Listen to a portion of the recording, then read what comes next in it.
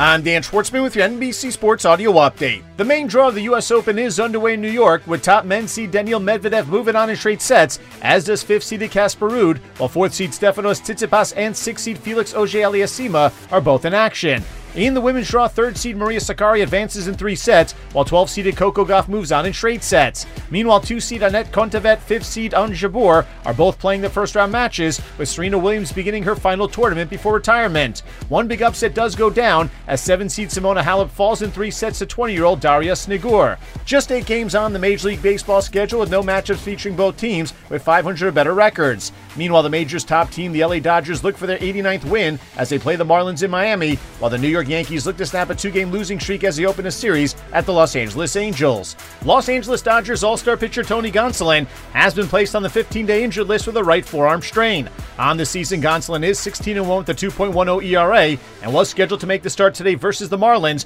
but instead the Dodgers have called up Michael Grove, who will make the start instead. Minor League Baseball players are one step closer to unionizing, as the Major League Baseball Players Association has sent out authorization cards to all players. If 30% of players sign the card, a vote will be held, and if more than 50% of players vote to unionize, the MLBPA will then collectively bargain on behalf of the more than 5,000 minor leaguers. Washington Commanders head coach Ron Rivera has given another update on rookie running back Brian Robinson, who was shot twice in an apparent robbery yesterday in D.C., saying that the 23-year-old was doing well. Robinson suffered non-life-threatening injuries after being hit twice in the lower extremities. One of the most innovative offensive minds in the NFL has died as Ernie Zampese passes away at the age of 86. Zampese spent 24 years in the NFL, mostly as an offensive coordinator for the San Diego Chargers, the LA Rams, New England Patriots, and Dallas Cowboys, where he helped the team win Super Bowl 30.